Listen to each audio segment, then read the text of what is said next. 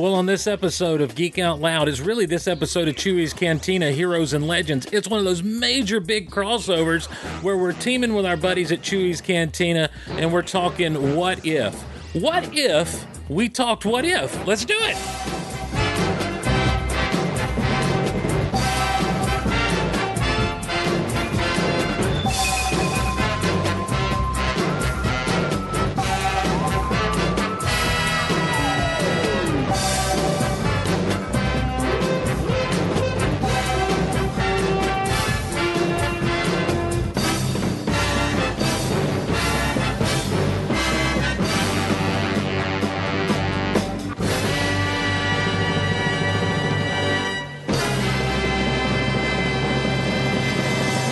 Hello again, everyone, and welcome to Chewy's Cantina. Not only that, it's Geek Out Loud, your safe place to geek out on the internet. We are teaming up once again with my good friend Lucas, a.k.a. Lethargic Chewy. I should say he is teaming up with me, and we are doing a Heroes and Legends spot there in the Cantina as we're just having a good time talking all things superheroes in collecting, superheroes in media, superheroes, and supervillains. And in this episode, we decided to, and we've even locked him in, ladies and gentlemen, to bring in our good friend, author Adam Bray, to talk some what if. So let's bring him in right now. First of all, of course, Lethargic Chewy, Lucas Butler himself. Lucas, how's it going, man? It is well. It is good to be back together. It seems like forever since we've hung out in person as well as online. So it's good to be back and talk superheroes and have a little fun here in the Cantina and in the Golaverse. How about a 15-minute spotlight? Hey, dude, that was good. I think Adam's was longer on Loki. Oh, really? Okay, good. Yeah. Good. I mean, it was good. But both of those are good. All three that we've done have been excellent. Well, for those of you just joining us and tuning in on the podcast, we don't have the audio from that video uploaded, but over on the Facebook at Chewy's Cantina, and I guess we'll throw it up on the YouTube as well, the Geek Out Loud YouTube. You can see the segment we did for focusing in on Kang and trying to tell Kang's story in a succinct amount of time, and it's really hard. But also with us, the aforementioned good friend of the show, good friend of me, ladies and gentlemen, Mr. Adam Bray. Adam, how's it going, man? Hey, it's previously Fat Adam. On a serious delay. This always happens to us. What is going on with that? Oh. I don't know how you speed up your internet, but Bummer. speed up your internet. Yeah, bummer indeed. But we'll make it work. Oh, yeah. I think I can. Let's see. This is like we're doing a news report, and you're somewhere via satellite. So, Adam, tell us what you're seeing there. In Kandahar. That's right. Oh, wow. Well, okay. There that goes. All right. So anyhow, Lucas had reached out and said, hey, let's do this. Let's talk some stuff. And by the way, I would just want to mention really quickly that that we are also right now, as we're recording this, live at mixler.com/Golaverse with all the Guardians of the Golaverse over there. We got a pretty packed house in the house, and so I want to thank everyone for joining us live at mixler.com/Golaverse, and we appreciate you guys being there and hanging with us there in the Mixler Zoo crew. So Lucas had reached out to me and said basically, hey, what if we get together, not for every episode, yeah, but maybe every couple of weeks, and let's talk the previous episodes of What If. And I thought that was a great idea, Lucas. Yeah. I've been so excited about this series since they first previewed it, a long time ago. I was like, I just can't wait to see what the spin they're gonna take on those stories. So finally, when it was dropped, before it was dropped, I sent Adam a message. I was like, hey, would you be up for, talking about this? He was like, yeah, just tell me when. Do you want to do weekly or whatever? I thought, I shot you a message and I was like, I know with our schedules, weekly would be hard. So doing it every other week so we can talk 2 episodes. And so here we are. This is the first one. So hopefully in a couple of weeks, we'll be able to knock it out again. So I've been pleased with the first 2. I'm sure we'll get into that. But that's kind of how it all started. And it's cool to be able to do it with the Cantina and Geek Out Loud. And this will help, content both on your side of the fence, Yeah. Cantina, as well as the YouTube channel we got rocking and rolling. Yeah, it's good. I'm glad to see the YouTube stuff getting back up and going up there. I hadn't done anything in a while, but you can't tell it. But my space where I would record and stuff is an absolute mess right now because I feel like, Adam, I've got this thing of like, I know there's a name for it. Maybe it's ADHD, but I'm very hyper focused on like one hobby at a time. And so ever since I kind of moved out of the Star Wars hobby, I got into the Marvel Legends hobby again. I'd been in Marvel Legends back in the early 2000s when they first started coming out. And that has caused me to stumble back over into and to pick back up on my comic book collecting. And so, so I've got bags and boards here. I'm going through some of my comics and trying to sort some things out and really kind of figure out how I want to go about the collecting of these days. But Adam, were you? I know that a lot of this stuff is kind of. I don't want to say it's new to you because you did so much research for the work that you've done on all your books, Ultimate Marvel and the encyclopedia and the different MCU stuff. But the concept of the what if story, is that something you were familiar with before we came into this television show? Yeah, I guess I probably had the idea for it more from Star Wars, from their. I forget what it's even called. The Infinities? Yeah, the Infinities and the Visionaries or something like that. Yeah. The old Dark Horse stuff. And I didn't even know that very long. Yeah, I know I probably only started reading that stuff about 10, 11 years ago for Star Wars. But then I got introduced to the Marvel, the what if stuff, probably through the book research that I did.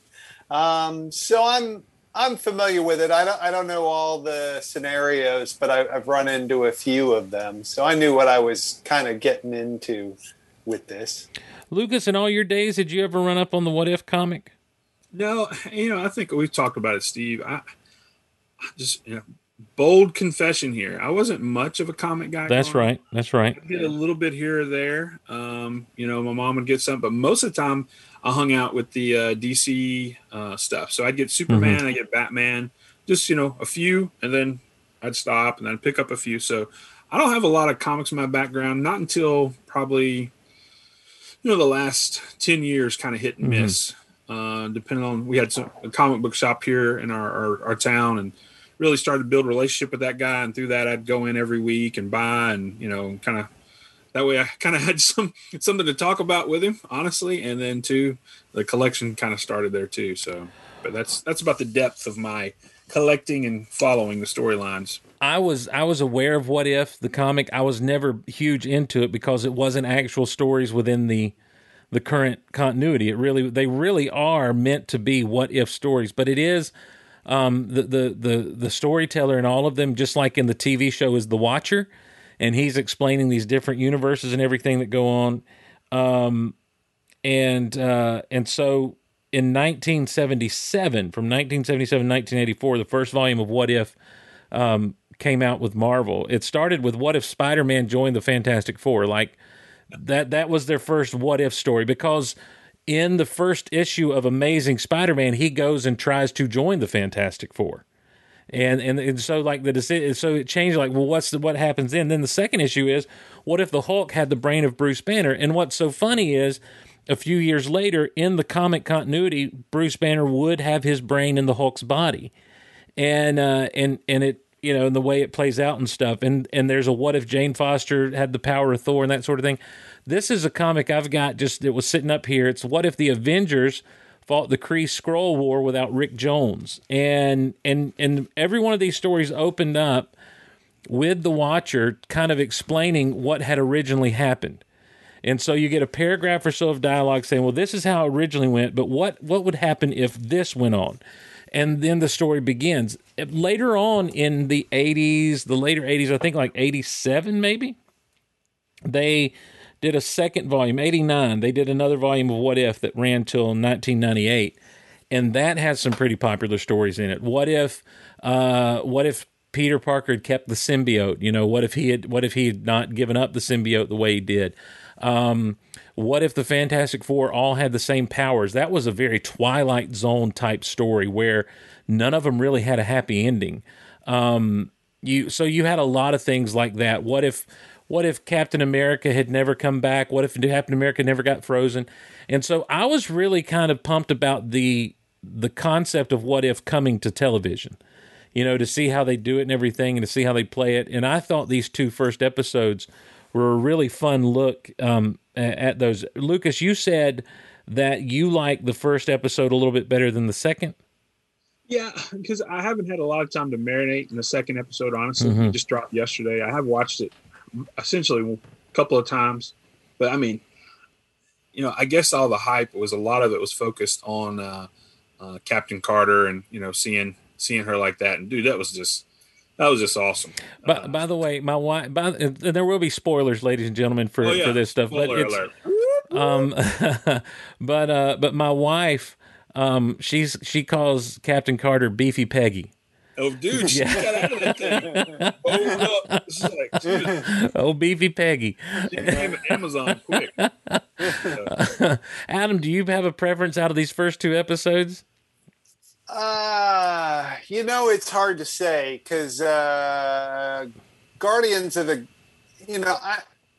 I liked the MCU in the beginning, that first phase, but it wasn't until the Guardians of the Galaxy that I really loved the MCU. Right. That I fell in, because that's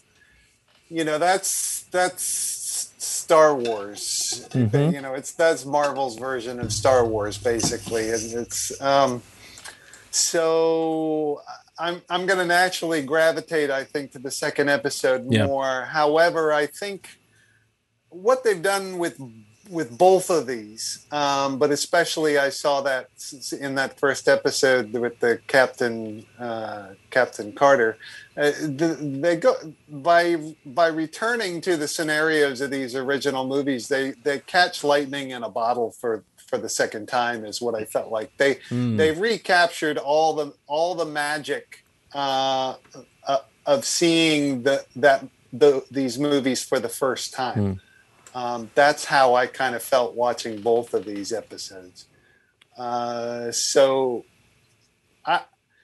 in the end, I don't know if I'm going to be able to choose which ones I like better or not. Well, I know we've got some more things coming down the pipe with this, and we'll talk about them as we get to them. Let's talk about what if Peggy Carter had taken the super soldier serum. What if it was Captain Carter instead of Captain America? Let's kind of dive into that episode really quickly. One of the first things that happens is he points to the moment when the decision that changes everything, and it's Peggy's decision to stay on the floor.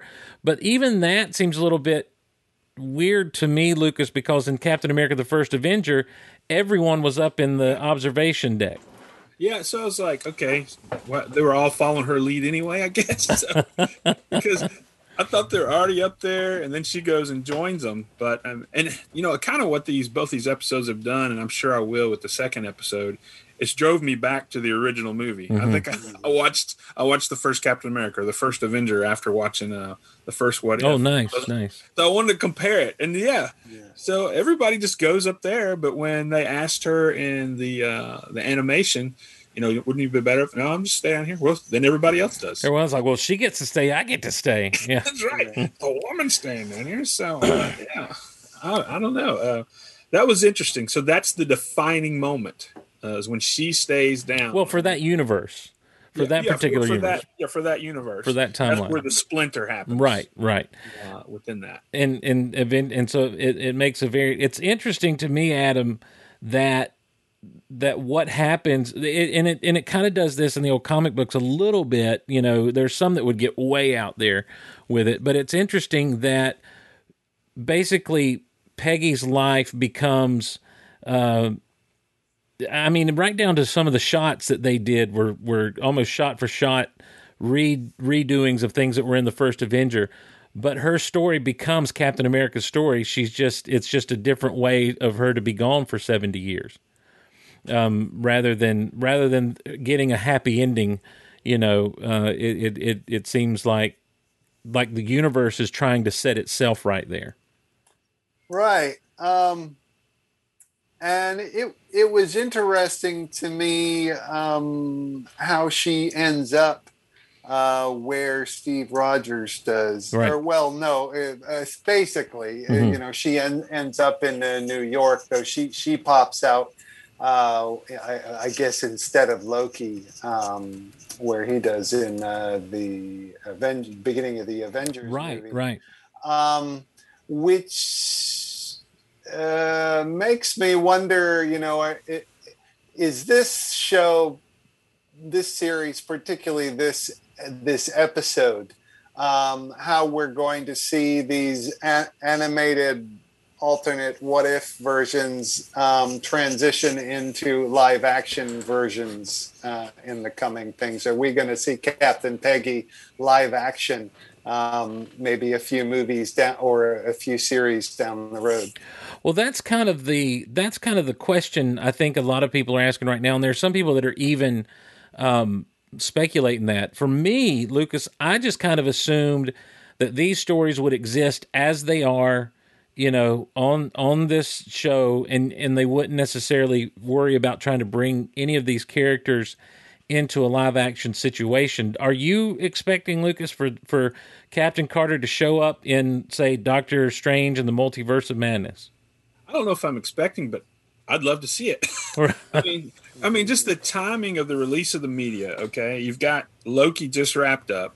All right, you've got all these splintered universes now, and now here, well, what happens if this happens in this universe? Mm-hmm. Well, we've got Captain Carter. I mean, the timing, fits perfectly. Whether or not that's their ultimate plan, but the media, all of it's lining up. Yeah. Explains. I mean, granted, I don't know a lot, as I've kind of alluded to, about the Watcher and some of the other background comic things. But just as far as progression, splintered timelines, well, this is what can happen on those splintered timelines. Here's Captain Carter. Here's Cha-Cha over here, So that's where my thoughts are going. I'd love to see it. I'm like Adam. I'm like, hey, let's see Captain Carter bust some heads. I mean, she's someone we could definitely see, and then obviously you might be able to bring forward Steve Rogers' Iron Man or Hydra Stomper, into the MCU through one of those situations. Would Adam, when it comes to Steve and the Hydra Stomper and everything, it was powered by the Tesseract, aka the Cosmic Cube. This whole, really, if you really want to break it down, what happens with Peggy taking the super soldier serum instead of Steve ends up doing more than just kind of swapping her in Steve's place, because now the Tesseract it never really, I guess the question is, does it actually ever fall into Loki's hands? Does Loki show up? There's a lot of different ways, because if she comes through with the Tesseract, uses it to open up that portal in space, and Loki doesn't, what does that say? What does that mean? Are there already Avengers in that? There's a lot of questions that what if episode doesn't answer as far as the Avengers and that sort of thing in that universe, because Nick Fury is that's the scene from Avengers when she shows up. And there's some similar dialogue and everything. So do you think that, I guess what I'm asking is other than Loki, what does that mean? What else does that mean has not necessarily happened in that universe, based on what we've seen on screen, compared to the Marvel Cinematic Universe? You know what I'm saying? Like, what if Loki doesn't if Loki doesn't show up? There's no need to form the Avengers. There may not have been any chance to get to, you know what I mean? Like, Loki may not have gotten the Tesseract. You don't know. Like, you assume that the events of Thor still play out the way the events of Thor played out. You assume, I don't know. That there's also, well, what about Tony Stark now? Because if Howard uses the Tesseract to power an Iron Man-like armor, is Tony going to follow through and create an arc reactor? Is he going to continue weapons? But how does that play out? it's just Right. kind of a thing it's something to think about, and it's one of those fun things that these what if stories send you down the trail with. Yeah, and Red Skull gets smushed too by that monster. That's right. That's right. Yeah. So Red Skull is not on Soul Gem Planet. Vormir. Yeah, Vormir. Thank you. What was that beast thing anyway? What was that? Well, that's so glad you asked, Lucas. Oh, I'm glad I did. There's some people that say it is, and I'm going to pronounce this completely wrong, Shumagarath. Okay. He is this multi-tentacled villain with like one big giant eyeball. Shows up a lot in Doctor Strange comic books. And so a lot of people are thinking that's him. The problem is he usually only has like 6 or 8 tentacles. And it seemed like we saw a bunch more than that in this. I haven't gone back and counted the tentacles. But it seems like we saw a lot more tentacles than that. And so that's one of the things that people are saying, well, he'll be the big villain a la Dormammu from the first Doctor Strange in the second Doctor Strange. But I don't know. Again, I think that's wishful thinking of people wanting this show to show up in live action. And I think it's just a tentacle. I mean, it could just be a tentacled monster from another dimension or something. I don't know. But a lot of people are saying Shumagarath is who that is. Shumagarath. I don't know. So I wonder who would win in a battle. Shumasharagara, whatever, or Starro, the big, Oh. He's popular now with the Suicide Squad. Yeah. Probably Shumagarath, I would think. I would hope so. Yeah. I think he's got a little more to him than just the big starfish. Yeah. So I guess when you see, like, that's the other thing. Yeah, Red Skull gets crushed.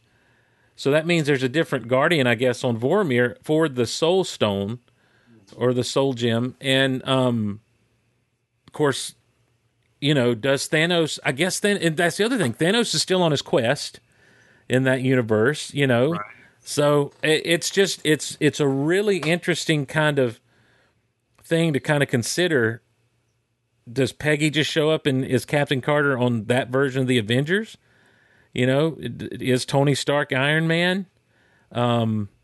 Is Bruce Banner the Hulk? Do they continue to try to figure out the super soldier serum the way they did in the Marvel Cinematic Universe, even still, so it's just some fun things to kind of consider. And where is Steve Rogers? Obviously, he probably died a lot sooner than Peggy would have, because he was, he was a lot weaker in his constitution. never had that dance. Yeah, never did. Never got that dance. Well, he did he die in that episode? In basically the same way that what's his name, Winter Soldier? No, remember they came back and the train blew up? No, they found him because they were powering the Red Skull was powering his, and so they basically kidnapped him. Right. That's the other thing. There's no Winter Soldier in that universe. Yeah. Or at least no Winter Soldier in the sense that it was Bucky is the Winter Soldier. Right. I like that little token. What are you doing? Trying to tear my arm off? That's right. Yeah. That's nice. But that's it, and that's the thing. It's just like Adam. It's a great analogy. Anyone who's read the What If comics, or really even the Infinities comics from the Dark Horse Star Wars, I like the little things they throw in throughout, like that. Where it's like, right. Bucky doesn't die, so they don't take Bucky and do the experiments on him that they would have done in the original MCU. So either he's not about that. Yeah. So in the original MCU, and again, if it's parallel with the comics or whatever, help me navigate that. Help me now. So the original Captain America, he finds Bucky. He's laid out on the table. Looks like they've already done some stuff to him. Yep. So at that point, had he already received some of that treatment, or does he get the super soldier stuff after he falls from the train and loses the arm? I think what was happening is they were beginning the process of maybe the mental stuff. Okay. And that's why when he fell off the train and loses the arm and everything, that's why they choose to go back and get him, because they'd already begun work on his mind and stuff. Because he was obviously doped up with something, Adam. Mm-hmm. So, but now that doesn't happen. And in fact, when she rescues all those guys, He's in the cell. He's in the cell because Red Skull doesn't have the Tesseract to power everything and to do all the work he was doing. That's true. You know, right. So it's there's a whole it like I say, it's neat to me the way it branches off literally, you know, into whole in other different ways. Any fun Easter eggs or anything you noticed in that first episode, Adam? You know, I've only gone through and watched it once, so I think any Easter egg is kind of went over my head. I'd have to watch it through a second time to catch them, I think. What about you, Lucas? Did you notice any fun Easter eggs? Just some, comments or something. I'm not real attentive to those things in the background. It takes like 100 watches before I see it. All right. Well, in the future, ladies and guys, just remember this is going to be a standard question along in the future. We're setting the template now. Let me take notes. Hold on. Yeah, please do. Please do. There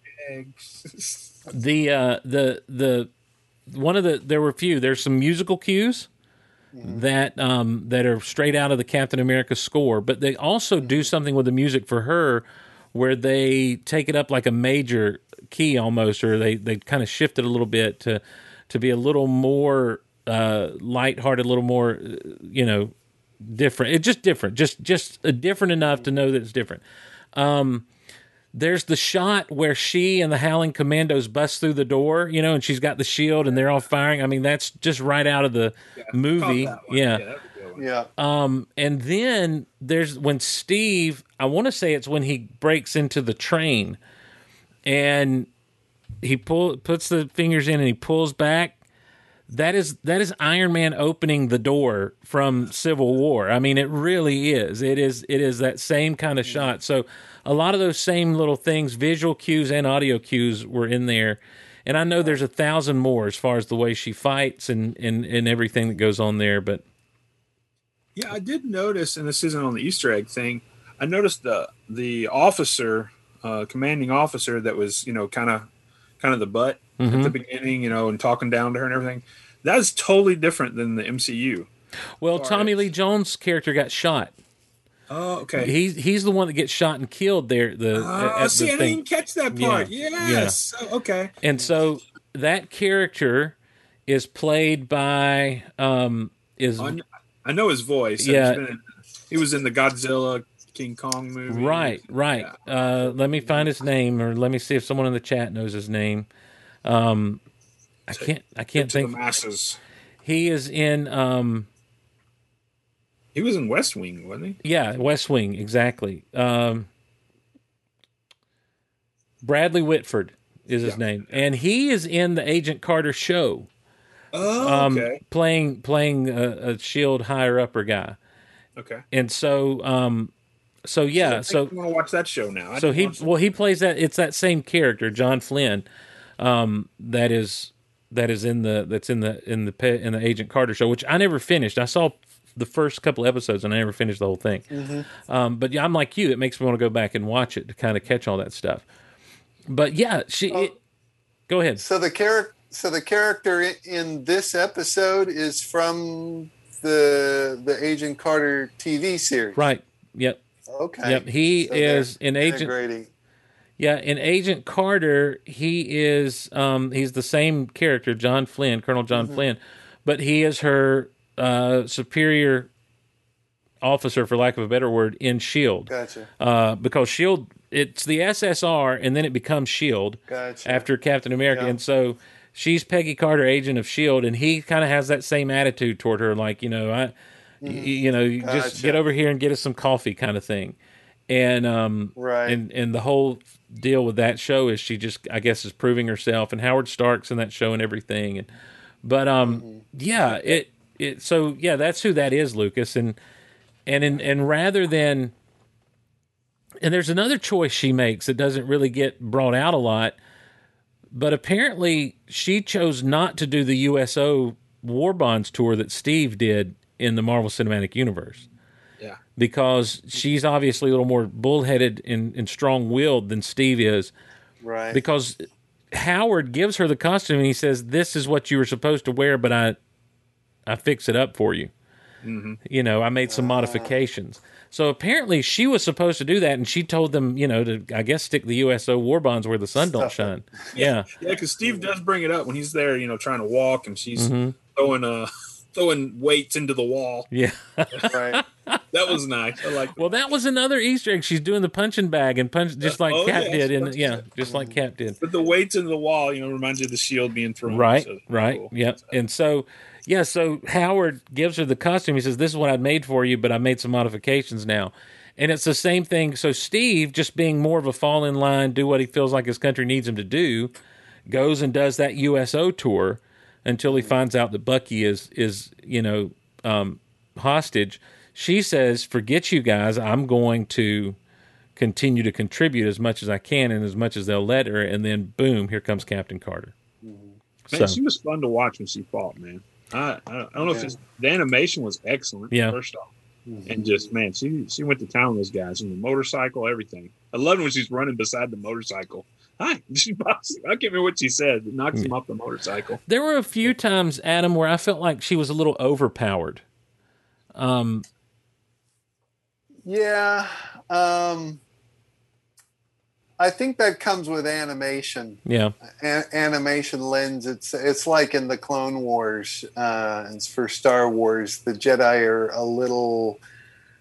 are very Marvel comics. They're not, they're not Star Wars Jedi. You know, they're super overpowered. So I think animation lends itself to that.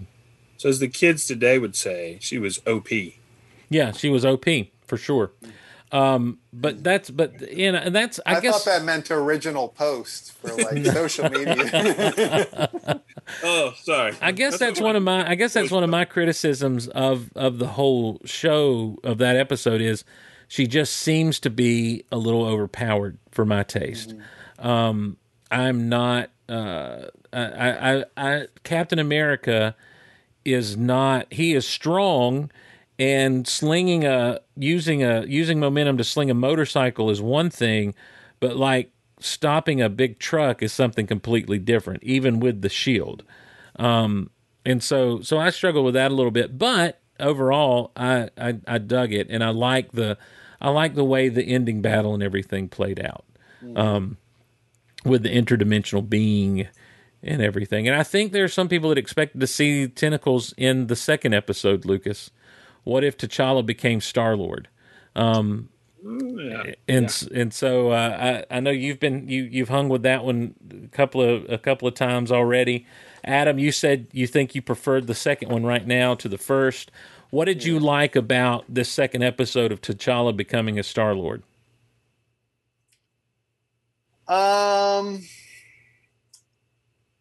That it was space. Yeah. that it was aliens. Yeah. Yeah. Guardians of the Galaxy. There a lot of characters in it that we know and that we loved if we love Guardians of the Galaxy. So there was a lot more going on, a lot of characters in the story that I can pick and choose and follow, and angle my perception of the story from around them, anchor it to them. I liked everything. Yeah, it's a fun episode. Lucas, I have a problem believing that T'Challa is going to make Thanos change his mind about his plan. Yeah, he's still promoting it pretty heavy. That's true. That's true. He really, genocide. Nebula at the end's like, oh, Dad. Stop with the plan. Well, it's not genocide because it's random.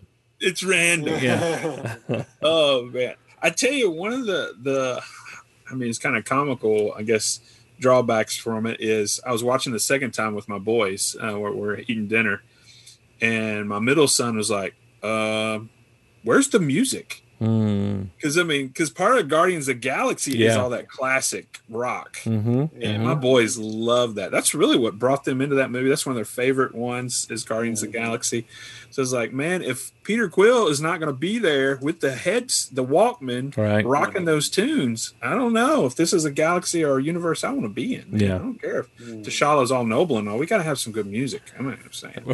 Well, Okay, maybe that's over the top. no, I think it's a great point. I think that, it's not just how, like, what is shown in that episode really is not just how the story itself would change, but how, even from a viewer standpoint, even a movie made like that would change, because T'Challa doesn't have that same experience, that same life experience that Peter Quill has, to be so into the music that it affects the soundtrack of the adventure. To me, a fun moment is when, at the very beginning, when he's getting the orb, and he does the whole Peter Quill thing, when they're like, drop the orb, and he's like, you may know me as by my other name, and as he turns around and pops his little thing, the Sicarian warrior, I forget his name, but he says, Korath is his name. He says, Star-Lord, and he's just really excited about it. So, Adam? I'll pose the same kind of conundrum I had, just in a more general sentiment to you. Just T'Challa's presence, I just don't see him even softening up like Yondu and everything. The way Yondu is just like the way they go so. Everyone's nice, and I just don't see him being able to accomplish that just because he's there, and he showed up as an 8-year-old kid or whatever. Right. Yeah. Yondu and the Ravagers become eco warriors, basically.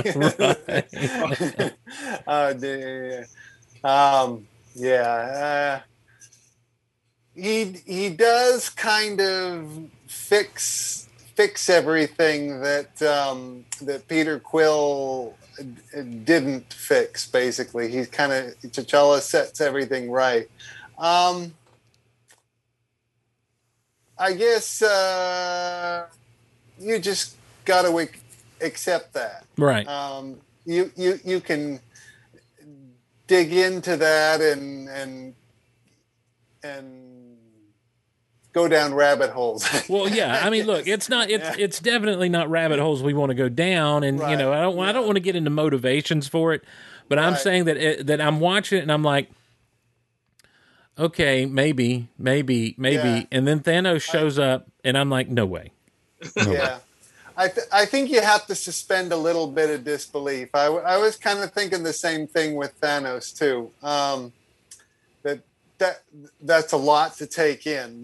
Right. Thanos is on the straight and narrow. Because in that part, didn't he say about something about the power of a powerful suggestion or good idea or something like that? So. I think you just have to take it at face value and go with it as far as that goes. But I did like getting back to Korath, the guy at the beginning when Peter steals the orb. I did like the fact that even though he admired Star-Lord, that he was a fan, that he still sticks with his mission. Serving Ronan. That he still has to fight Star-Lord and go through that. And it was a very funny fight. It was humorous, very well written. But I like that he doesn't just drop his gun and let me join you. Right. He's still got some loyalty to his boss, so that was cool. It also is interesting. I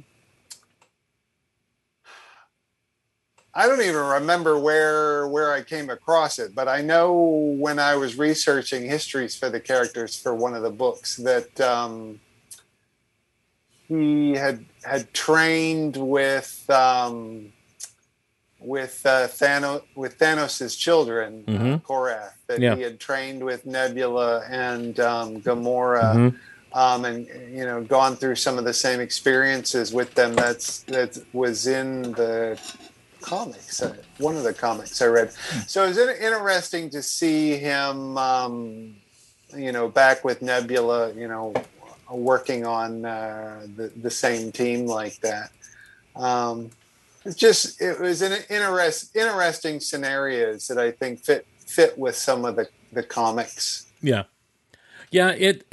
Speaking of Gamora, she was very conspicuous by her absence in that episode. Mm-hmm. Any speculation or ideas of where she might have been? Well, doesn't at least in the MCU, doesn't she become his daughter when he essentially adopts her? Thanos adopts her after he's destroying her world, or her civilization. So maybe Cha-Cha got to Thanos prior to that, had him change his mind. So, maybe he never annihilated her people. And I think she's also a character of focus in a coming episode. Okay. Where I think, just judging from her costume, I can't remember. I think maybe there's a Lego. She's in one of the little minifigure blind packs that's coming out.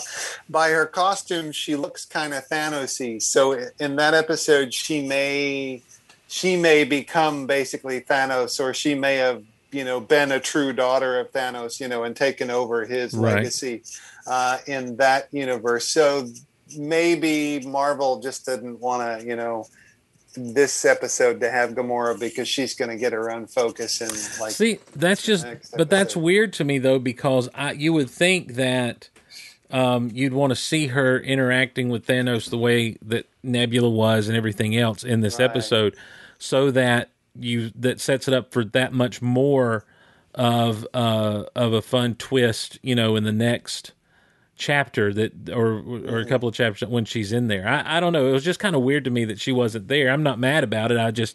It was a conspicuous absence. There was there was one major Easter egg that we've got to talk about, gentlemen, that I know you guys don't pay attention to a lot of Easter eggs. When T'Challa is at the Collectors, and he's looking for the Genesis wave or whatever it is, that Star Trek 2, whatever he's looking, that Genesis gems or whatever. He meets Howard the Duck, of course, who we've seen in some Guardians stuff here or there, voiced by Seth Green, just like he was in the movies. But Howard is kind of leading him to where this stuff is supposed to be, and he stops off for a drink. And where he stops off for a drink is the Cantina bar from Star Wars. Are you serious? I didn't catch that. Yep, it is. It is. Didn't catch it either. It is the Cantina bar. Yeah. So, so check it out, because I looked at it first time. I'm like, what? Now hold on. And they even go back in the credits and show that just itself, just the still shot of that, like the art of it and everything. And I thought that was a great little callback, because it's just like the Collector went and stole the bar from there, and it's got the bar and then all the stuff like the IG-88 head, drink dispenser and everything in the background. And I thought that was a really cool Easter egg in that episode of What If. Anyway, that whole scene with the Collector, I think Benicio del Toro forgot how he sounded as the Collector in the other films. At least he wasn't stuttering like. Oh yeah.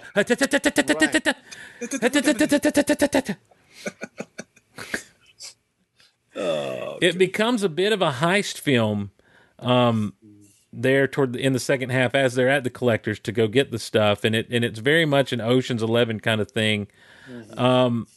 When Nebula. Go ahead, Adam. Nebula's action figure is called Heist Nebula. Oh, nice. So. Yeah. Well, when she double crosses T'Challa, did you buy that? Did you see the triple cross coming? I just took it as they gave it to us. Yeah. I didn't suspect anything or have any notions as I watched it. Yeah. I just figured, well, this is Nebula. You can't, and not everybody can be changed. Right. So right. I figured it's the double cross. I didn't see the triple coming. So. No, I didn't either. I was like you, Luke. Lucas. I thought, oh, this is just going to be, now they're all in jail. Now they're all in the prison. It's going to be, how do we get out of this and defeat Nebula and everything? And then the whole triple cross happens, and I just thought it was so, because it really was a very Ocean's 11 kind of moment. It was, and we've seen the heist film pulled off in Ant-Man, and the first Ant-Man was kind of a heist film, with superheroes and everything.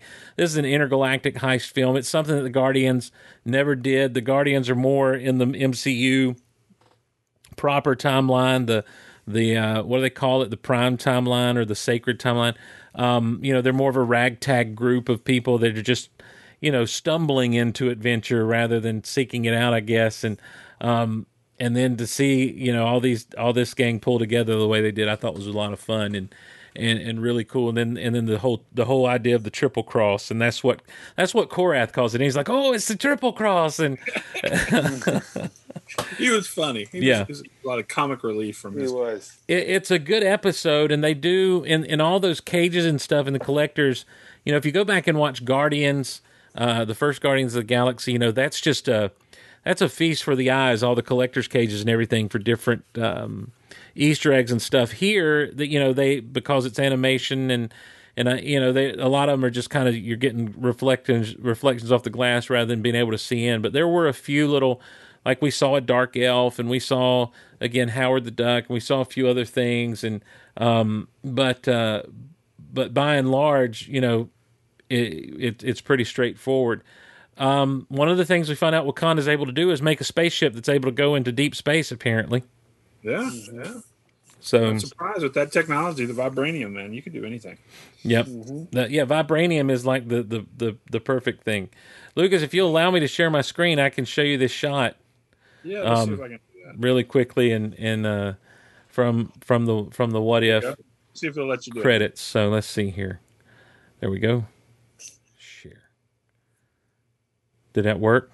Ah, there it is. Yeah.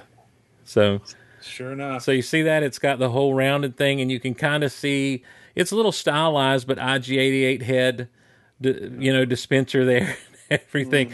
And I never got a good look at the droid that was serving the drinks, but might have been a Star Wars droid itself. So the one thing we haven't talked about though in this episode that has huge implications. All right. So, T'Challa is now a Ravager, Yondu, and all them. They take this noble path.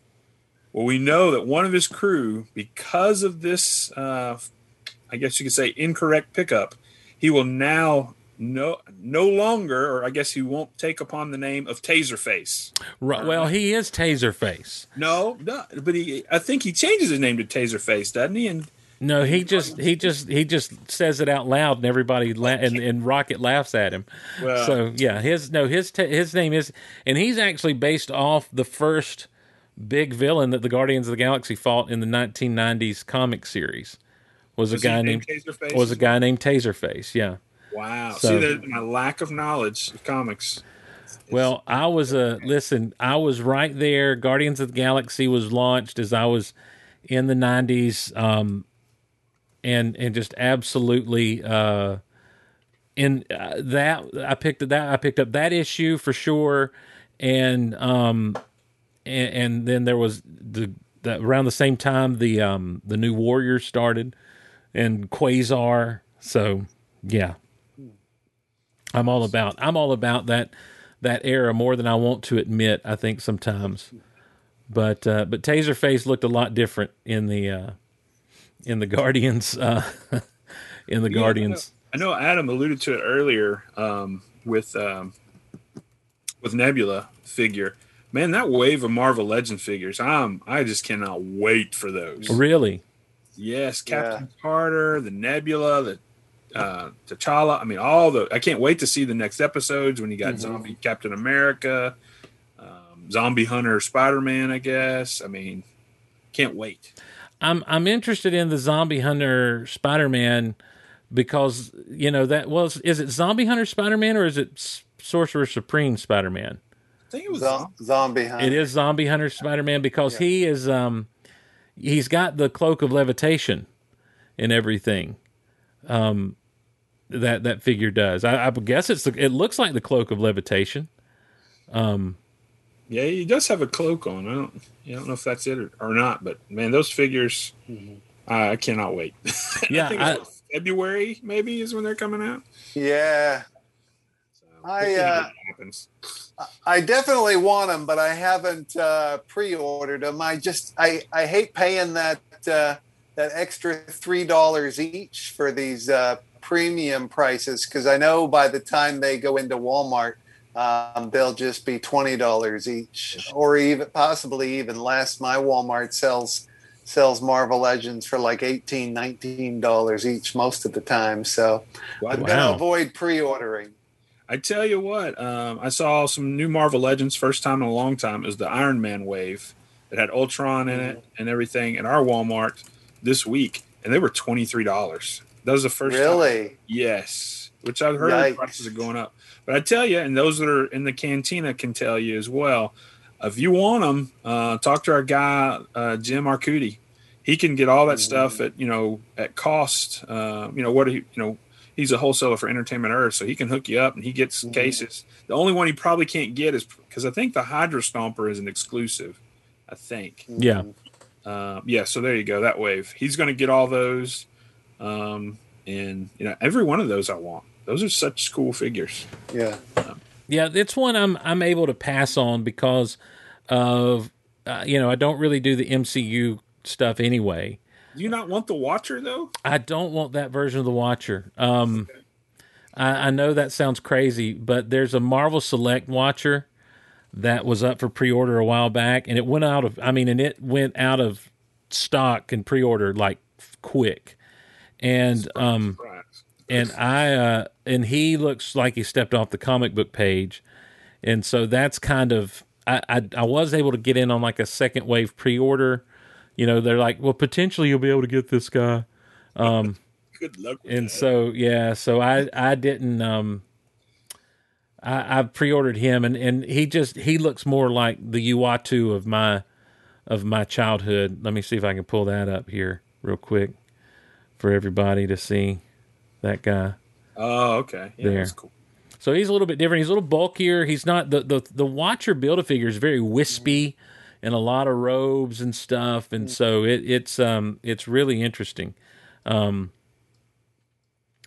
kind of see the differences they've done with there in the Marvel Cinematic Universe. But when you start talking the Watcher and everything again, this just gets like into my comic book wheelhouse. Like, everyone just settle back and let's talk about Uatu the Watcher and how he showed up in the pages of the Fantastic Four, and he's sworn never to interfere, only to observe. But then when Galactus shows up, come to find out he's been like interfering with the gravitational forces around the Earth and everything, so Galactus would never notice the Earth, and then that's taken away and Galactus does notice the Earth. It's just a whole big thing. And then he helps Johnny Storm get the ultimate nullifier, and again and again and again, he shows up to be a factor in everything. But it's just that cosmic Marvel stuff. It's out of the mind of Jack Kirby, for crying out loud. Jack Kirby was just...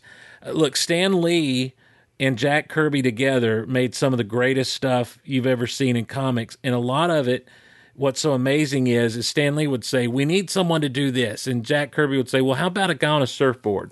And let's make him silver. And we'll call him the Silver Surfer.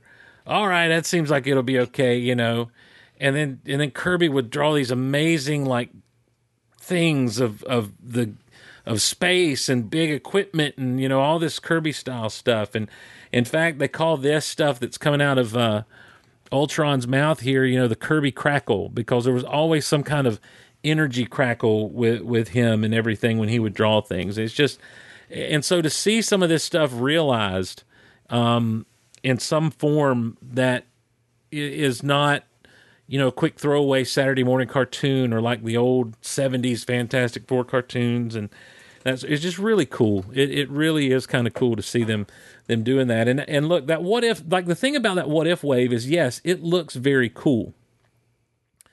But I just, it's like I've got to make my choices about what I'm going to collect, what I'm not going to collect. Oh, I hear you.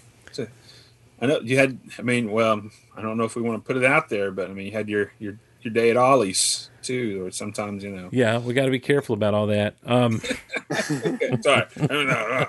For those that are out there, Ollie's has got a. If you don't live in our area and you have an Ollie's near you, go to it. Don't do it. Don't come to our area and do it. Yeah. Go check out your local Ollie's. They've got some Marvel Legends, maybe. And $10 TIE fighters. So. Yes. Now that's the thing. Go load up on your Han Solo $10 TIE fighters there. Yes. Now I tell you what I'm even more excited about, guys, and I'm sorry since we brought it up. And we are talking in a collecting group right now. Oh yeah, it was a promo. We're collecting. Yeah. Is the announcement of that retro Fantastic Four wave on the retro card. Yeah. He's fixing to share something with us. They are cool. That is. Well, I've been hearing that the Invisible Woman's not getting a lot of love. They're kind of hating on the figure. The face is weird. Okay. I think a lot of people are looking at the face and thinking it's weird. I wish I could. How do you get Hasbro promo pictures sent to you? Just personally? Yeah.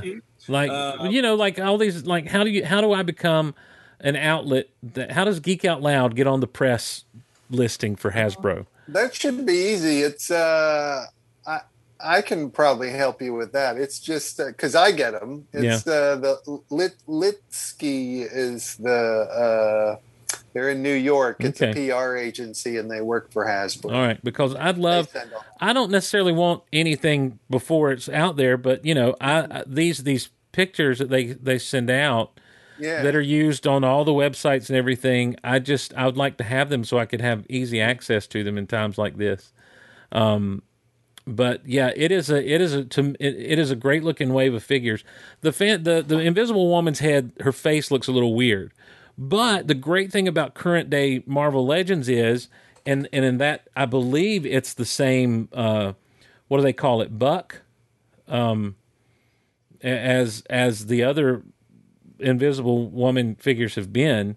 You can pop her head right off and put a different Sue Storm head on her if you want to.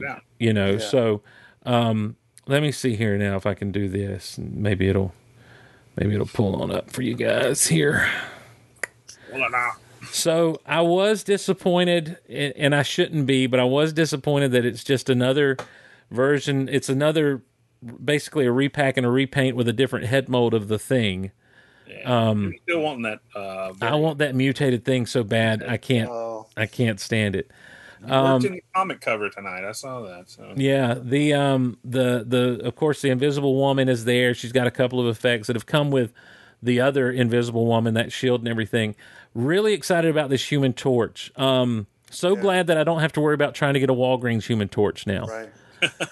This one's better than Walgreens. This one's it looks like it's got an improved face. Yeah. And I always passed up the Walgreens Human Torch. I know you've been looking for him, but he always looked flimsy to me. I know that the plastic that they made him with, the transparent plastic back then, it just is very bendy and flimsy. And this looks like a different plastic formula. I think it'll hold its shape, and its articulation. I think it'll hold better, but it looks a much better face. Yeah, on him. the red orange is also more closely associated with the actual color from the old comics and everything. And he's got those lines on him that, for whatever reason in the comics, they just drew lines all over the torch to, like, you didn't know he was already on fire. But it's something about the way they did those lines. And then the Mr. Fantastic is a cool gimmick that they did with, like, the Moira McTaggart figure, where you can take the arms off and take the lab coat off, and they've got other arms that attach to him, so he's actually in the full-on costume, the full-on Fantastic Four costume, and he's got the stretchy fingers again. I would love to see them. I don't know how they would do it, or how we could do that. Sure, there may be some customizers or something, but I would love to see a stretchy torso to put on, to to put the head on, some stretchy leg, kind of thing. I mean, almost Stiltman like legs, only they're Fantastic Four deco, without the stilt rings on them and everything. But just something to kind of, expand what you're able to do. The Toy Biz, Mr. Fantastic, the first one they released had a couple of different interchangeable arms and stuff, and he had one fist that was like a hammer, and you had the stretchy arm, and that was pretty cool. I'm really excited about the Psycho Man because that's a classic villain, and everyone keeps acting like that's a book or something he's got. I forget what they keep calling it, but it literally is his weapon. And he presses one of those things, and it causes people to either have fear or hate or anger. He controls their psyche. He controls their emotions with it. And he's actually from the Microverse in Steve, the comics. Didn't you get that figure, the original, on that card, and some of that stuff we got recently from Lamar's crew? Yeah, there it is. Look at there. Yeah, those that can see it. Let me. Yeah. There you So go. I thought I remember seeing that you got that. Yeah. So, and this card is actually pretty good. So I never took him off the card. But he's got a platform instead of his little weapon thing that you flip the it has like a little action feature where you can change the different emotions that are listed on there. And then the High Evolutionary, I think, is just a great, figure to add to any collection because it's the High Evolutionary. And I know that, you guys have said you don't really know a lot about him. He is an intergalactic Dr. Moreau in a lot of ways. He's tied to a lot of different things with Inhumans and the Kree and some other different things, but ultimately, there's a great crossover from the late 80s during the annuals that ran through the late 80s called the Evolutionary War.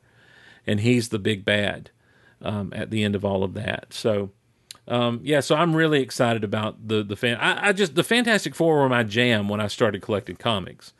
And I love the Thing. I love the family of it all. I love a lot of their villains are really cool villains. They're not Spider-Man level villains, but they're still really cool. And I mean, Doctor Doom is one of the greatest villains of all time, for crying out loud. And so, I'm really just excited about this wave. And then there are those Hasbro Pulse exclusives, which is Johnny not in fire form and Sue invisible, an invisible Sue. So those both look really good. I like that Johnny Storm a lot on that. In that outfit. Now, did you hear what Adam said earlier about going through this? Y'all were talking about the Walgreens exclusive Human Torch. Yeah, and Adam said, "I know you've been looking for it, and I've seen it, but I didn't get it because it didn't look good." So he was interceding for you. He didn't want you to get a less quality figure. All right, I passed that up. I'm assuming Adam saw it when I was, because here's the thing. I'll be honest with you. That what brought me back to Marvel Legends was the Thing from that Walgreens set. Yeah. And I actually, and so I saw the Thing in our Walgreens, and I got him. And I don't know if I eBayed the Mr. Fantastic, but I actually found the Invisible Woman on my honeymoon.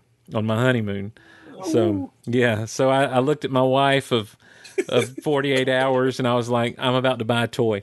I'm just going to leave all that alone. And I was like, I'm about to buy a toy, and it's a girl. The way you said it, I found the Invisible Woman on my honeymoon. On my honeymoon, yeah. Well, you know what? That's an amazing thing. You just walk in and you bump into her. She's, but... That's funny. But I never saw a Johnny Storm swinging from the pegs. And he is like, you can't buy a Walgreens Johnny Storm for less than $75. Wow. And it's funny because that whole thing that they did of them, they've had all those figures at my local Walgreens, and I ran into them over and over and again. And like I've told you, I was aware of the cartoon when I was a kid, and the Fantastic Four, but it just never interested me, Right. Because I don't know, for some reason Spider-Man and some of the others, they were like right in my purview, and I was watching them, like every day they'd rerun the same cartoon for weeks and weeks and weeks, and I just watched Spider-Man. But then I caught the Fantastic Four one day, and I was like, what is this? I've never heard of this. This is like second-rate Marvel. Right. So it was never my thing. But I saw these Walgreens figures, and I passed up some of them, like the Johnny Storm and the Invisible Woman. But the Thing Walgreens was so cool. He's amazing. He's a great figure. He's huge. He's the huge one, size you pay like $30 or more for now, but he was only $20. And he's got the extra head and an extra set of hands, this enormous figure. And I was like, okay, he's so cool, I got to have him. And then Mr. Fantastic with those long arms, I had to have him. And then I passed on the first Silver Surfer, but the second one. The Obsidian Surfer? Yeah, the Obsidian with Mjolnir. That's just so cool. I had to get that one. I ended up getting they had I think they only had one exclusive Doctor Doom at Walgreens, and the kind of the more future modernistic one with the Tony Stark armor. Yeah. So I got him, but he's still in the package. I just never felt moved to open him up. But they've had a good run at Walgreens with that franchise. Yeah. Here's the thing. I forget how I got the first Silver Surfer, but I did get him. But I didn't care to get that particular Doctor Doom Iron Man, the infamous Iron Man, just because that's not Doctor Doom to me, and it's not Iron Man, and I didn't care to get that. I have not seen, and I never saw the Obsidian Silver Surfer on the peg at our Walgreens, and that absolutely, as a collector, terrifies me, because I am begging people to keep your eye out for the Quasar and the Nova at Walgreens, because Quasar was my jam. They're not doing the version of Quasar I wish they'd do, but that's fine. I'm not mad about it. I'm just glad they're doing Quasar. And Nova, I desperately want that Nova, and I would like a 90s version of the Nova. He almost, in the 90s, Nova had kind of a sleeveless Rocketeer outfit going. It was more leather looking, like a leather coat kind of thing, but sleeveless and more orangey. His look with the New Warriors. But those are characters that are kind of in my purview. Here's the thing, Adam. Like, if you read the Fantastic Four, they're in space a lot. They do a lot of space stuff, so with a lot of aliens and stuff. So you might want to give them a shot. John Byrne's run on Fantastic Four from back in the 80s is pretty much heralded as one of the best runs of the Fantastic Four ever. And so, I would commend them to you as a comic book, especially some of that older stuff with him, because they do spend a lot of time in space, or the Negative Zone, which is basically space. I fell in love with it. And it's weird, because the way it happened was I saw a book in 5th grade. I was in our library at school, and I saw a book that said, and here's the Fantastic Four. And it was a little hardcover small book that basically told you about them, had a few comics reprinted in there in the pages of this little book, to kind of give you some of their adventures and their origin and everything. But it was the Thing that caught my eye, because as a child, for some reason, there was a T-shirt that floated around our house that had the Thing on it. And I did not know who that was, really, except from that T-shirt. And I'm like, that's that dude was on that T-shirt back in the day. Who is this guy? Let me find out about him. And I was just really excited to learn about him. And then when I did, and I learned about everybody else, I'm like, what a cool idea and a cool concept. And so I just began to be immediately drawn to them with my collecting and reading, as well as the Hulk that I knew from TV. And so they became kind of the centerpiece of my collection. And I eschewed things like the X-Men that everybody thought was so cool, or Spider-Man that everybody thought was so cool. I'm like, I'm over here living on the edge reading the Fantastic Four and the Hulk. Steve, I guess it was a couple weeks ago. We went to Mountain Man Comics. Yes, together. yeah. What edition was it of Fantastic Four that you got? Because it was a pretty big edition, or something. Something was going on in that one. I picked up. It was a Hulk versus them issue. Give me just a second. Talk amongst yourselves. All right. Yeah, I tell you, Adam. We I guess it was a couple weeks ago. Steve and I and a couple of my boys, which were the entertainment for the trip. Steve kind of did the tour guide, and we went to Bigfoot Expedition Museum, which my youngest had. A great Expedition time. Bigfoot, the Bigfoot Museum, yeah. Then he took us on to Mountain Man Comics. This is in Blue Ridge, Georgia, and dude, it was an awesome place. Yeah, so he picked up this comic. It's a great comic shop. They've got tons of trades. You can buy online, mountainmancomics.com. They got tons of trades, tons of back issues. But I'd been looking at a similar one to this several times when I went and just never bit the bullet. This is Fantastic Four 166. It's a Thing versus Hulk issue. I've not read it because I didn't want to pull it out and read it. I'm going to pull it up on the Marvel app and read it.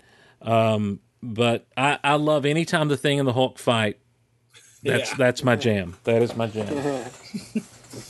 Because I mean, you're talking about two of my favorite characters, and so it's always fun when those two go at it. I kind of monopolize the whole time here, Adam. I don't know what your thoughts are. We hadn't really talked about some of this Marvel Legends stuff. Obviously, the what if things look cool, and both you guys seem in that. But we need to, or I need to ask you about this HasLab Galactus. Oh. Well, I think he looks amazing. Yeah. I think the fact that they're releasing him and all the Fantastic Four stuff at the same time makes it sound really irresistible. Yep. The problem for me is, though I'm aware of Galactus, he's never really been in anything that I've read. Any of the comics that I've read, and he's not been in the MCU yet. So I don't have a personal connection to him. So as awesome as the figure looks, I just ask myself, if this were on the shelf at Walmart, would I buy him or pass him up? Am I just drawn to him because he's, the exclusive HasLab and that's the only way you can get him? And the answer is yes. That's why I'm drawn to him. I would pass him up at Walmart because I don't have $400. Right. I can't just justify that on that's just one figure. Yeah. Because you can buy 20 figures for that price. Right. Well, he's as big as 20 figures. Yeah. He's amazing, and I 3 just foot tall, something like that. Yeah, 32 inches, so right at 3 feet tall. He's got some LED stuff, and I was telling Lucas beforehand, I think that's part of the $400 more than anything is those are the LED lights and everything they've got running through his body, and and it's a separate LED pack on his head as it is on his chest and in his body, and I just feel like that's some of the tooling is what of those and that material makes it a little more expensive.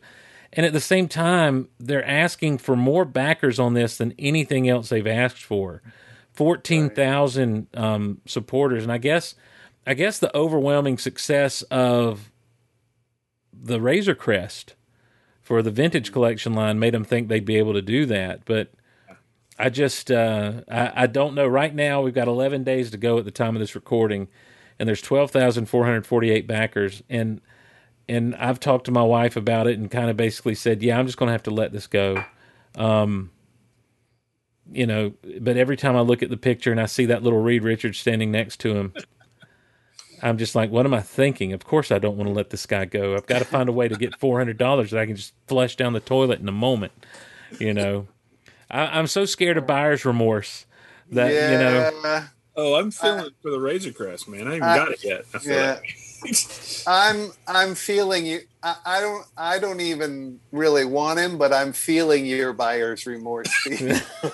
Well, I haven't bit the bullet because I told my wife I wouldn't, but that's a conversation I may want to revisit with her. The more I look at this thing, how many little companion extras does he have that they've.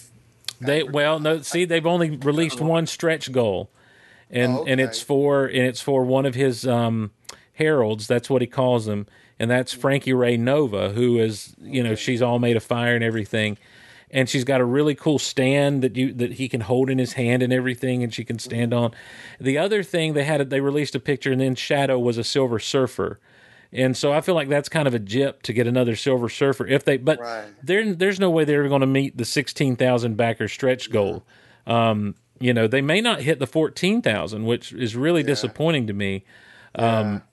Just because I want to see this in someone's hands, if not mine own. But and I think that's the thing. I think they set their sights a little too high with the number of backers they needed.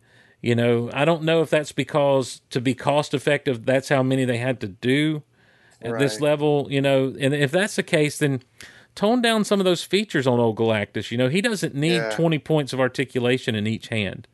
No. It's cool that he has it, but he doesn't need that, No. And so I don't know. The thing about Galactus is I would never look at you and say, oh, he's my favorite villain in the MCU, or he's my favorite cosmic character in the MCU. My favorite cosmic character in the MCU is the Beyonder, who started the whole Secret Wars thing and everything. Mm-hmm. It's just the idea of this figure in this look, with, I've got to build a figure, back here that from the Toy Biz era that Lucas helped me stumble upon, I believe. Found someone that was selling one for a good price, and but it's nothing compared to this guy, So I'm just kind of telling myself I'm happy with that one. It doesn't make sense, and I think you alluded to it earlier, Steve. But I mean, they're asking for the most number of backers they've ever asked for. Mm-hmm. 14,000. I think the highest prior to that was maybe 8,000 with some. The Transformer Omicron or whatever. Yeah. But that's just crazy. I don't know. The Unicron, let me see if we can still pull up that information on that. They needed 8,000 backers, and they ended up with over 10,000. Okay. So they didn't get to 14,000 on that. Right. With the first thing they did, the Katana, they wanted 5,000 backers, and they got over 5,000, of course, on that. Yeah. But they don't have the exact number listed still on those past projects. The Razor Crest, like I say, was the big one. Target was 6,000 backers, 28,148 backers on that. That's one of those things. It's like you could have sent that out to retail. Yeah. With that type of backing. Yeah. They should have. And then, I heard that Kevin Feige was the reason why the Katana happened. That he bought enough of those to fill an office over at the Marvel Studios. Wow, nice. He literally did. Nice. Well, the Sentinel that they did, the Marvel Legends Sentinel, they needed 6,000 backers, and they got 21,890 backers. Wow. So, but here's the thing. That just finished up not long ago. I mean, that it hasn't shipped yet. Hasn't shipped yet. It's supposed to be coming this fall. But that's the thing. It's like the Razor Crest in this. There's going to be overlap in your customers with Star Wars and Marvel Legends, and I just feel like this thing happened way too soon on the heels of I think it did, of these other projects, and I think people just can't afford it. I think it's something that the fans really want, but I think they also got greedy and said, "Well, we've hit 21,000 on these other things. Let's shoot for 14." Yeah. And I think they've made a mistake with it. I mean, because the Galactus is bigger than the Sentinel, but he's not that much bigger than the Sentinel. So I don't know. I'd be interested to talk to someone and get them to kind of explain what their thinking was there, but not that I'm going to get it, as I told my wife. So let's make some predictions. Do you think they get it by the date? Think they get 14,000? I think so. It's steadily going up, and I think that there'll be a push next week. By Hasbro to kind of try to push it over the top, and I think that you'll see people who really want this, and some of these fan channels start to really push it as well. Yeah.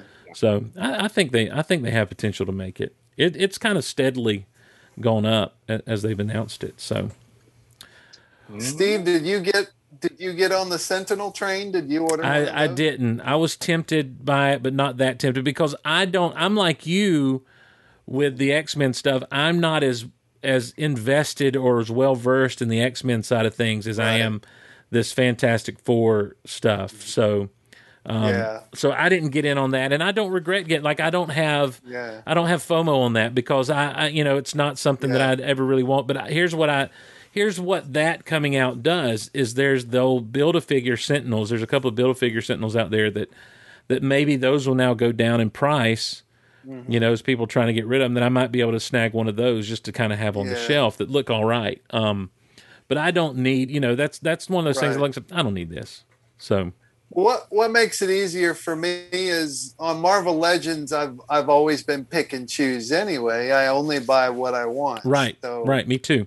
what speaks to me. So I can. It's not a big thing to pass these up. Yeah, Star Wars, at least until recently, would be different. Whereas I was a completist. So I think the next one they let slip is the Rancor. So. the Black Series Rancor. Yeah, Yeah, so that's gonna be a hard one for me because I know I can't afford it, whatever it's going to be. I'm sure, but on the other hand, I know I have to have it. Right. So it's gonna like tear my soul apart. how big? Like now, you think about how big do you think that Rancor will be, Lucas? If it's a Black Series scale, 6-inch scale. So Black Series, 6-inch. So I'm thinking probably 2 foot tall, possibly. at least 24 inches. Yeah. Yeah, at least 24 inches tall. So I mean, that's not too bad. I mean, how tall was the old plate? The old one was like was about half that size. yeah, Obviously you go out as you go up with him, and I can see him from here. He's maybe about anywhere from 12 to 15 inches tall. yeah. So I'm thinking you may end up with something that's about 30 inches. A little over 2.5 feet tall, maybe on that Rancor. Because if they want to make him where he can actually pick up Luke, in his hand and that sort of thing, and depending on how articulated they want him to be and all, that could end up being an interesting deal. And here's what's going to make him impossible to pass up for collectors: is imagine the stretch goals. You could possibly have a Malakili, the Rancor keeper. Yeah. You could possibly have an Ula. Yeah. You could have Malakili's friend. You could have almost anything from Jabba's palace. Well, a Luke, just a Luke in his with a bone, Right. Yeah, bone, yeah. there's several things they could do as a stretch goal, but it's going to be interesting to see what they want out of that and how much it is. Yeah. And that's another thing that I'm almost surprised they didn't just try to push to retail, because I feel like that's almost a give me. I think that, Yeah.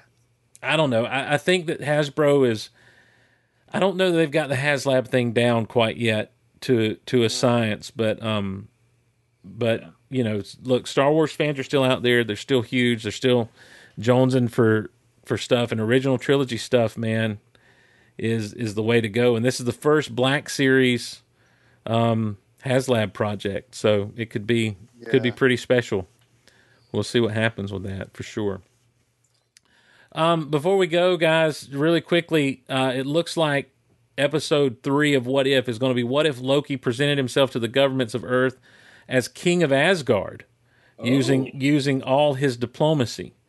So if he showed up and said, "I'm the King of Asgard," and tried to use that as a means to get around who knows what. And then there's no what if yet for episode 4.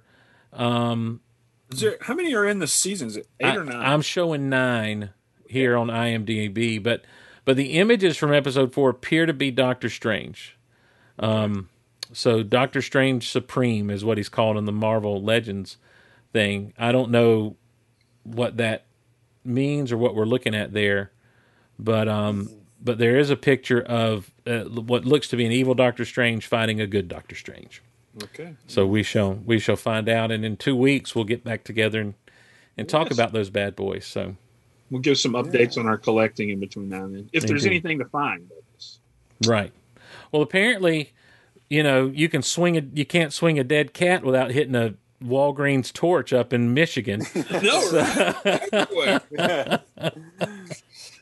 So Got a friend looking for one, and I saw him, but oh wow. Well, the good news is I don't think that Quasar or Nova have hit stores yet. So. I don't know they have, but here's the thing. What happens is I start seeing people on YouTube doing reviews of them who have them in hand. And up in Canada, they're EB Games exclusives rather than Walgreens exclusives. And it's just like, oh, if I could just change my VPN, if I get a VPN and change my location to Canada, maybe have it shipped to me from there. But yeah, so I just get a little bit... we got some friends in the Cantina and probably in the Golaverse that live there that might hook you up, take care of you. Mm-hmm. Hopefully so. Hopefully some folks, especially here in the Cantina, are so good with looking out for folks and everything. You guys keep your eyes out for me. Let me know. Yes, for sure. So. All right. Well, guys, that's unless we got anything else, that'll wrap us up here on the Cantina side of things and on the Geek Out Loud side of things. Just a couple of plugs. Want to plug, of course, Adam Bray. Adam, you can see, if you're watching the video, you can see those works behind him, all of which he's worked on, everything you need to know about Marvel, Ultimate Marvel, Marvel Studios. There's an encyclopedia floating around somewhere out there. Adam, what is your website that people can go to, and then that has all your Amazon links and everything? Right. www.adambray.com. That's got all my links and a list of books, or you can just hit me up on social media anywhere, Twitter, Facebook, or Instagram, and you can order signed copies from me, and then I make a little money off that, and that helps fund my action figure addiction. That is that's at author Adam Bray on all the socials there. So, and of course, if you haven't joined up over at Chewy's Canteen at Facebook, do so. You can get there by going to geekoutonline.com/group, geekoutonline.com/cantina, and the Guardians of the Golaverse Facebook group is geekoutonline.com/group. If you're in a position to support the shows, we appreciate you doing so over at Patreon, patreon.com/geekoutloud. And we just put up today our commentary of the 1987 film Masters of the Universe. Myself and Dave Jones sat down and did that, and had a good time doing that with a good buddy Dave. And I got some more Lost Big Honkin' Show episodes coming soon, and some stuff that I want to get with Adam on that I haven't talked to him about yet. All kinds of fun stuff coming on the Patreon side of things, and more Geek Out Loud coming your way, more Rock Out Loud coming your way, everyone. Thank you so much for joining us here tonight, and we'll see you around the Cantina, and we'll see you around the Golaverse. Have a good one, everybody.